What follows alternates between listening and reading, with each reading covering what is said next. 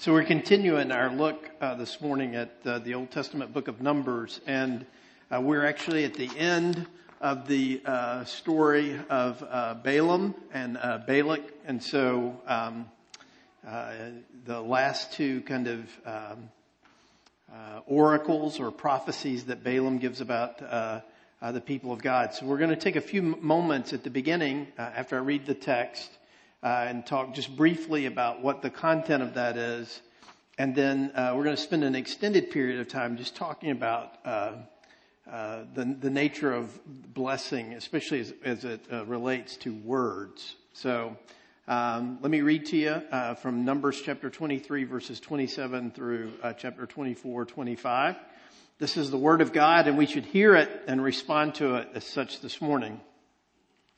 And Balak said to Balaam, "Come now, I will take you to another place. Perhaps it will please God that you may curse them for me from there." So Balak took Balaam to the top of Peor, which overlooks the desert. And Balaam said to Balak, "Build for me here 7 altars and prepare for me here 7 bulls and 7 rams." And Balak did as Balaam had said and offered a bull and a ram on each altar. And when Balaam saw that it pleased the Lord to bless Israel, he did not go as at other times to look for omens, but set his face toward the wilderness. And Balaam lifted up his eyes and saw Israel camping tribe by tribe. And the Spirit of God came upon him, and he took up his discourse and said, "The oracle of Balaam, the son of Beor, the oracle of the man whose eye is opened, the oracle of him who hears the words of God, who sees the vision of the Almighty falling down with his eyes uncovered. How lovely are your tents, O Jacob, your encampments, O Israel, like palm groves that stretch afar, like gardens beside a river, like aloes that the Lord has planted, like cedar trees beside the waters. Water shall flow from his buckets, and his seed shall be in many waters. His king shall be higher than Agag, and his kingdom shall be exalted. God brings him out of Egypt, and is for him like the horns of the wild ox. He shall eat up the nations, his adversaries, and shall break their bones in pieces and pierce them through with his arrows. He crouched. He lay down like a lion, and like a lioness, who will rouse him up? Blessed are those who bless you, and cursed are those who curse you." And Balak's anger was kindled against Balaam, and he struck his hands together. And Balak said to Balaam, "I called you to curse my enemies, and behold, you've blessed them these 3 times. Therefore now flee to your own place. I said, I will certainly honor you, but the Lord has held you back from honor." And Balaam said to Balak, "Did I not tell your messengers whom you sent to me? If Balak should give me his house full of silver and gold, I would not be able to go beyond the word of the Lord to do either good or bad of my own will. What the Lord speaks, that will I speak. And now, behold, I am going to my people. Come, I will let you know what this people will do to your people in the latter days." And he took up his discourse and said, "The oracle of Balaam, son of Beor, the oracle of the man whose eye is open, the oracle of him who hears the words of God and knows the knowledge of the Most High, sees the vision of the Almighty falling down with his eyes uncovered. I see him, but not now.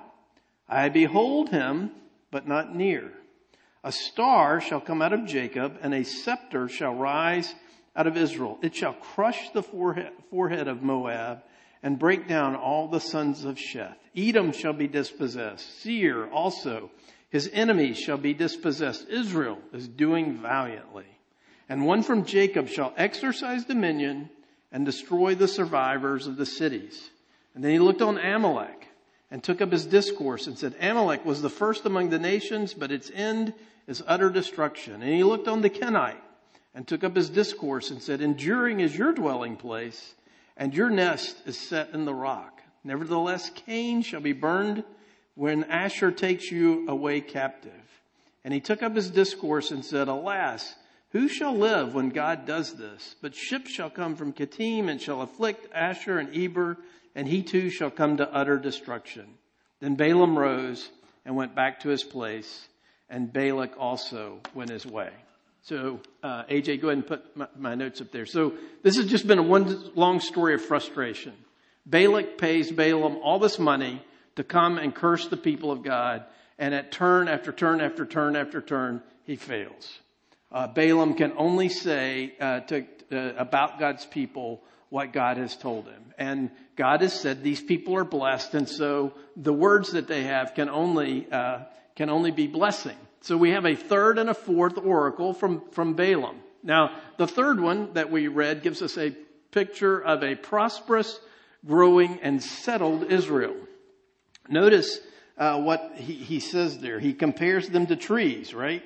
He says they are like palm groves, like gardens beside a river, like aloes, and like cedar trees, right? So one of the things that you have to see about this is, and there's some irony in this, that these people who are living in tents, remember they're up on a tall mountain looking down on the people, and they see them in their tents. What he's seeing about their future is that they'll be settled. They'll be like trees that are growing and that are established, right? And then the fourth oracle gives us a picture of the king, the scepter, the star, who will rise out of Israel and extend her borders and crush her enemies. That is going to be most quickly fulfilled in the kingship of David in about 300 years, when David establishes the borders of Israel. But ultimately, it will be done when the Messiah comes, Jesus Christ, and extends his dominion, obviously, over the whole world, right? So note that these people, though many, there's lots of them, have no home yet, and they live in tents, right? And again, let me just remind you, because this comes into play here, this battle, this conflict that's going between blessing and cursing, that's going on in the mountains above the people, all the people are doing is camping. They are blissfully unaware that anything like this is happening at all, right? And not only that, they really don't have a home yet. They're really not established. So all of these words about blessing are things yet to come, but they are the fulfillment of the promises that God has made to them all along. Now, it's interesting to note that God sees beauty in his people. He sees his tents, the people in the tents, and he says those tents are beautiful. I bet if you were to poll the people and said, is your tent beautiful? They probably would have said, no, it's just a tent. And remember, they've been in these tents a long time. And nothing makes living in tents better than rain. Right? Ever done that before? Man, that'll cure you for that. So, when you don't have any other choice, it doesn't matter. God sees those tents and he sees those people and he sees them as beautiful, right? So he sees blessings and he sees a future where he will supply them with a great leader who will finish and achieve ultimate blessings for them, right? So all of this stuff, all Balak wanted was for Balaam to come, say a curse on them, so that Balak would have his weapon of mass destruction and be able to keep these people from destroying him. And what has happened is God has seen to it that he has blessed these people, and that the blessing not only is about what's about to happen there in Moab, but is going to happen for the rest of eternity, right? So it's a pretty profound thing. Now, I want to take the rest of our time here this morning, rather than digging into all the geographical references and all that stuff. I want to talk about the bigger picture of what's going on here, because I think that has some more direct application for us this morning. And that's this. All of this that we've read about for the last several weeks and the strange things about the oracles and the sacrifices and all that stuff has been about words. Just words. Only words. Right? And I think that's hard for us. Because though we live in a day and age where communication is easier and more widespread than maybe ever before, I think that we talk less to one another than we probably ever have. We communicate a lot, but I don't know how much talking we do, right? When my oldest went away to college, they told us at orientation that if you ever want to communicate with your kid, This was several years ago. You got to be able to text with them because they'll never talk to you. And it's true. They don't talk. They text. Man, do they text. You know, I ran into a mom after the first service, and she has 3 daughters, and she had 30 unanswered texts just from her daughters during the hour of the first worship service. 30. In and amongst themselves and all of that. So that's a lot of texting, right? Our kids, and it's very true, you know, they love to text, but they will call us on the rare occasion that they call us. And if you're not able to answer the phone, never, ever will they leave a voicemail. Because that's talking. And so it's always a nightmare because I look and I see that one of them called, but they left no message. So what happened? Is someone dying? You know, is somebody sick? Is something great happening? You never know. So, but a text gets an immediate response, right? Now, here's the thing that is so profound about this is that words are probably the most, as I'll show you in a few minutes, the most powerful things in the universe, and yet we do not think of them as being that powerful. Not really. But the thing that is true of us, one thing that is true of all of us is that we talk. Ironically, we're talking all the time, either to ourselves or to other people. And so the thing is that these words that are flowing from us and through us is just a constant in our lives. And so what the scriptures say to us and what's very clear to us in the Bible and what's clear to us about the nature of God and what's clear about the nature of this story is that words have the power to bless, to build, or to curse and destroy. Now, one of the things that will be true of many of you, of probably virtually all of us, is that in 50 or 100 years, most people won't, the only thing that people will probably remember about you is something that you said to them. Did you know that? Probably not going to remember a lot about your career, probably not going to remember a lot of that, but they'll remember some words that you spoke. And so one of the things that we have to see about that is just how powerful and profound that is. Recently, over this weekend, I was at a wedding, and I was with a guy that I haven't been with in a while, and we were talking, and he reminded me that 15 years ago we were at a banquet, and I met his father, and I said to his father, "Hey, you know, I want you to know that your son is doing a great job." Now, I said that to him because I know as a dad, I want to hear that. I'd rather hear that about my kids than just about anything else. Your son's doing a good job. Your daughter's doing a good job, right? So, and it was true. I wasn't lying.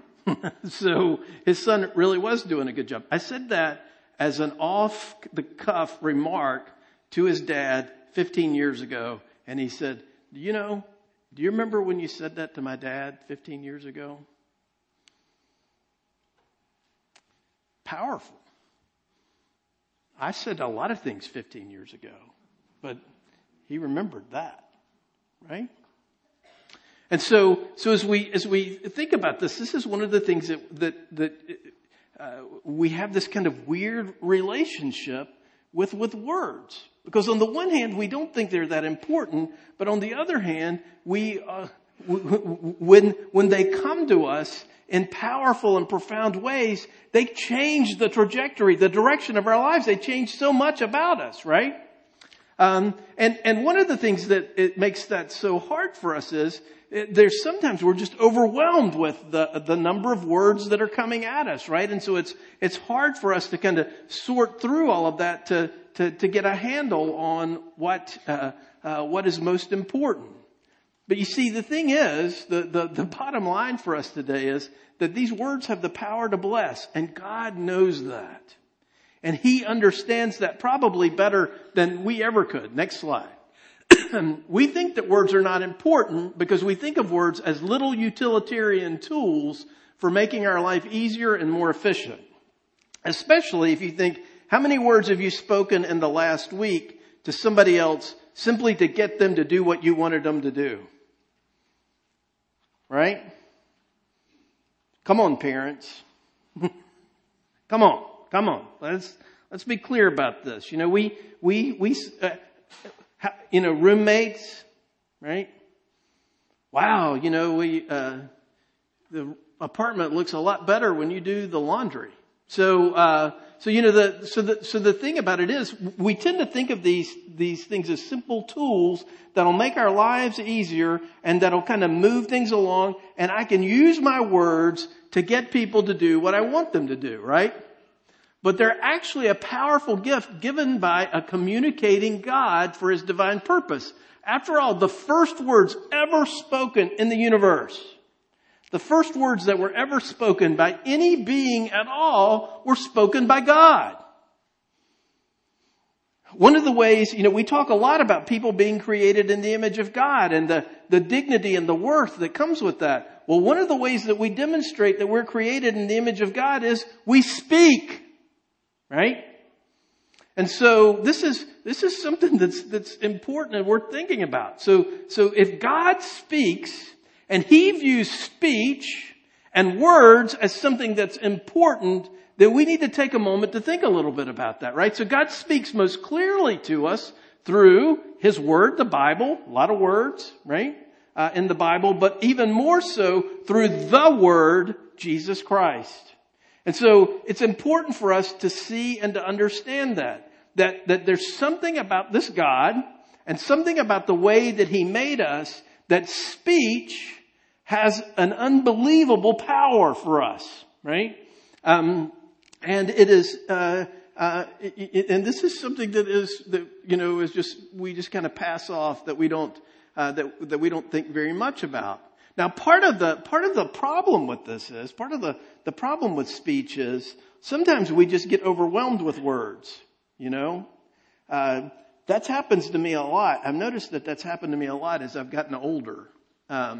We were at a wedding yesterday, and we were, the table we were sitting at and the reception, we were surrounded. One of the women who was at the table with us pointed out to me that there were a lot of single men at this wedding. A lot of young single men. A lot of young single men making a lot of trips to the bar. And they were talking a lot. Louder and louder and louder. It was so loud that to listen to the mature conversations that were going on at my table was taking so much energy that after we'd been there for a while, I looked at Marty and I'm like, I got to get out of here. This is killing me. I can't, I am working so hard just to talk about, stuff with other people. I'm like, we need to get out of here. So, we were having a delightful time. But I'm like, I'm getting tireder by the minute, and it's because I'm having to work too hard. And who wants to work hard? Especially when it means listening, right? So what's happening here in this text is what we've seen is a life and death conflict, right? Between Balaam and God, really, between Balak and God, but it has been fought out of Israel's sight and hearing, and it's all been fought with words. Now, you hear that and you think about that and you think, well, that, big deal. What really matters is how many soldiers does Israel have, or how many soldiers does Moab have? But God obviously thinks this battle of words matters because He spends 4 chapters on it. Right? 4 chapters. Long chapters. So this is something that is obviously quite important to Him. Well, in fact, if you look at the scriptures, that the most important battles in the Bible are fought with words. When the serpent comes into the garden, what does he do? He doesn't attack Eve with his venom. He attacks her with words. And what does he say? Did God say? He challenges God's communication. He challenges God's words. In Matthew chapter 4, after Jesus is baptized, what does he do? He goes out into the wilderness and he has a conflict with the devil. And what do they do to each other? Do they wrestle? Do they grab each other and throw each other to the ground? No, they talk to each other. They have an argument. Right? And Jesus ends up saying to him, right, man does not live by bread alone, but by every word that proceeds from the mouth of God. And then in Revelation 12, we see this vision of the saints, of all the people of God. And what we read there is that they overcame their accuser by the word of their testimony. Right? So this is a pretty important thing for us to understand. Jesus warns us plenty of times in his teaching and preaching about careless words. And the reason why he does that is, to God, speech and communication is precious. And it has the power to change and shape and direct lives. When God said to Abraham that I will bless you and I will make you a blessing, those words had the power to actually be carried out and to happen right there in Abraham's life and in the generations that came after him. Now, I want to illustrate this for you a little bit more to help you kind of come to grips with this. When our daughter was little, when she was a baby, she had 2 older brothers, and I needed her to be different from her brothers. You know, and it's confusing when you're a little girl and you have 2 older brothers and 2 big personalities that you think you're supposed to be like them. So I would tell her every day, sweetie, you are beautiful. You're just beautiful. You are so beautiful. Did you know that your dad thinks you're beautiful? You're beautiful. Sounds cool, doesn't it? My wife came to me and said, I want you to stop doing that. I'm like, why? Because she's going to think that her worth and value is bound up in her looks. That's what happens when you're married to a teacher. And so you know how I responded to that? Well, I don't care. I'm going to keep telling her she's beautiful because I think she's beautiful. And, you know, because I don't want to, well, this is an editorial comment. The other thing I said, I don't want the first time she hears she's beautiful from some jerk 14-year-old. Because I used to be a jerk 14-year-old. Right? A few years ago, there was a great book that came out that we really liked because we kind of lived this life called The Help. And it's about house servants in the early days of the civil rights movement in Jackson, Mississippi. We lived in Jackson and we were very poor when we lived in Jackson, and Marty was the help for a little lady that lived in North Jackson. And one of the great scenes in that movie is there's a little girl and her mom is ignoring her. But their housekeeper says to the little girl, you is kind, you is important, right? That matters. That matters. Now, what you could take away from this is that what we say and what we bear witness to matters. And so when we speak, in a real sense, we are speaking for our God, right?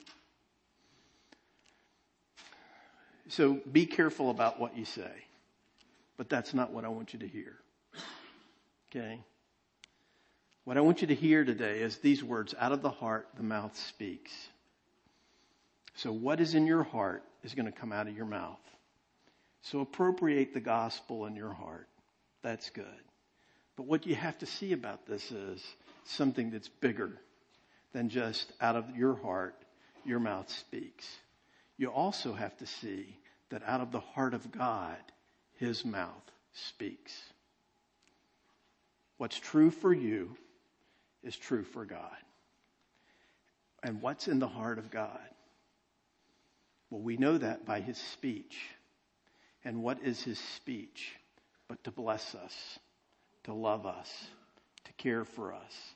And the clearest speech that he gives us is the Word, even Jesus Christ, who lives our life, dies our death, and rises again for us. If you want to know the heart of God, you want to know what's in the heart of God, you want to know this God, he makes it clear to us. He makes his intention and his heart clear to us in the way that he has spoken to us. Not just in the scriptures, certainly there, but even more profoundly in his Son, who is the very word of God to us. See, that what's true for us is true for God, and what's true for God is true of us. Out of the heart, the mouth speaks. Out of the heart of God, his mouth speaks. For I received from the Lord what I also passed on to you. The Lord Jesus, on the night he was betrayed, took bread, and when he had given thanks, he broke it and said, "This is my body, which is for you.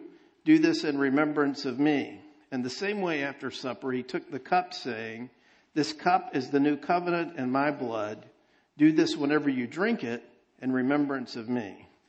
For whenever you eat this bread and drink this cup, you proclaim the Lord's death until he comes." Let's confess our sins together by using this confession that's printed in the bulletin. Would you confess your sins with me?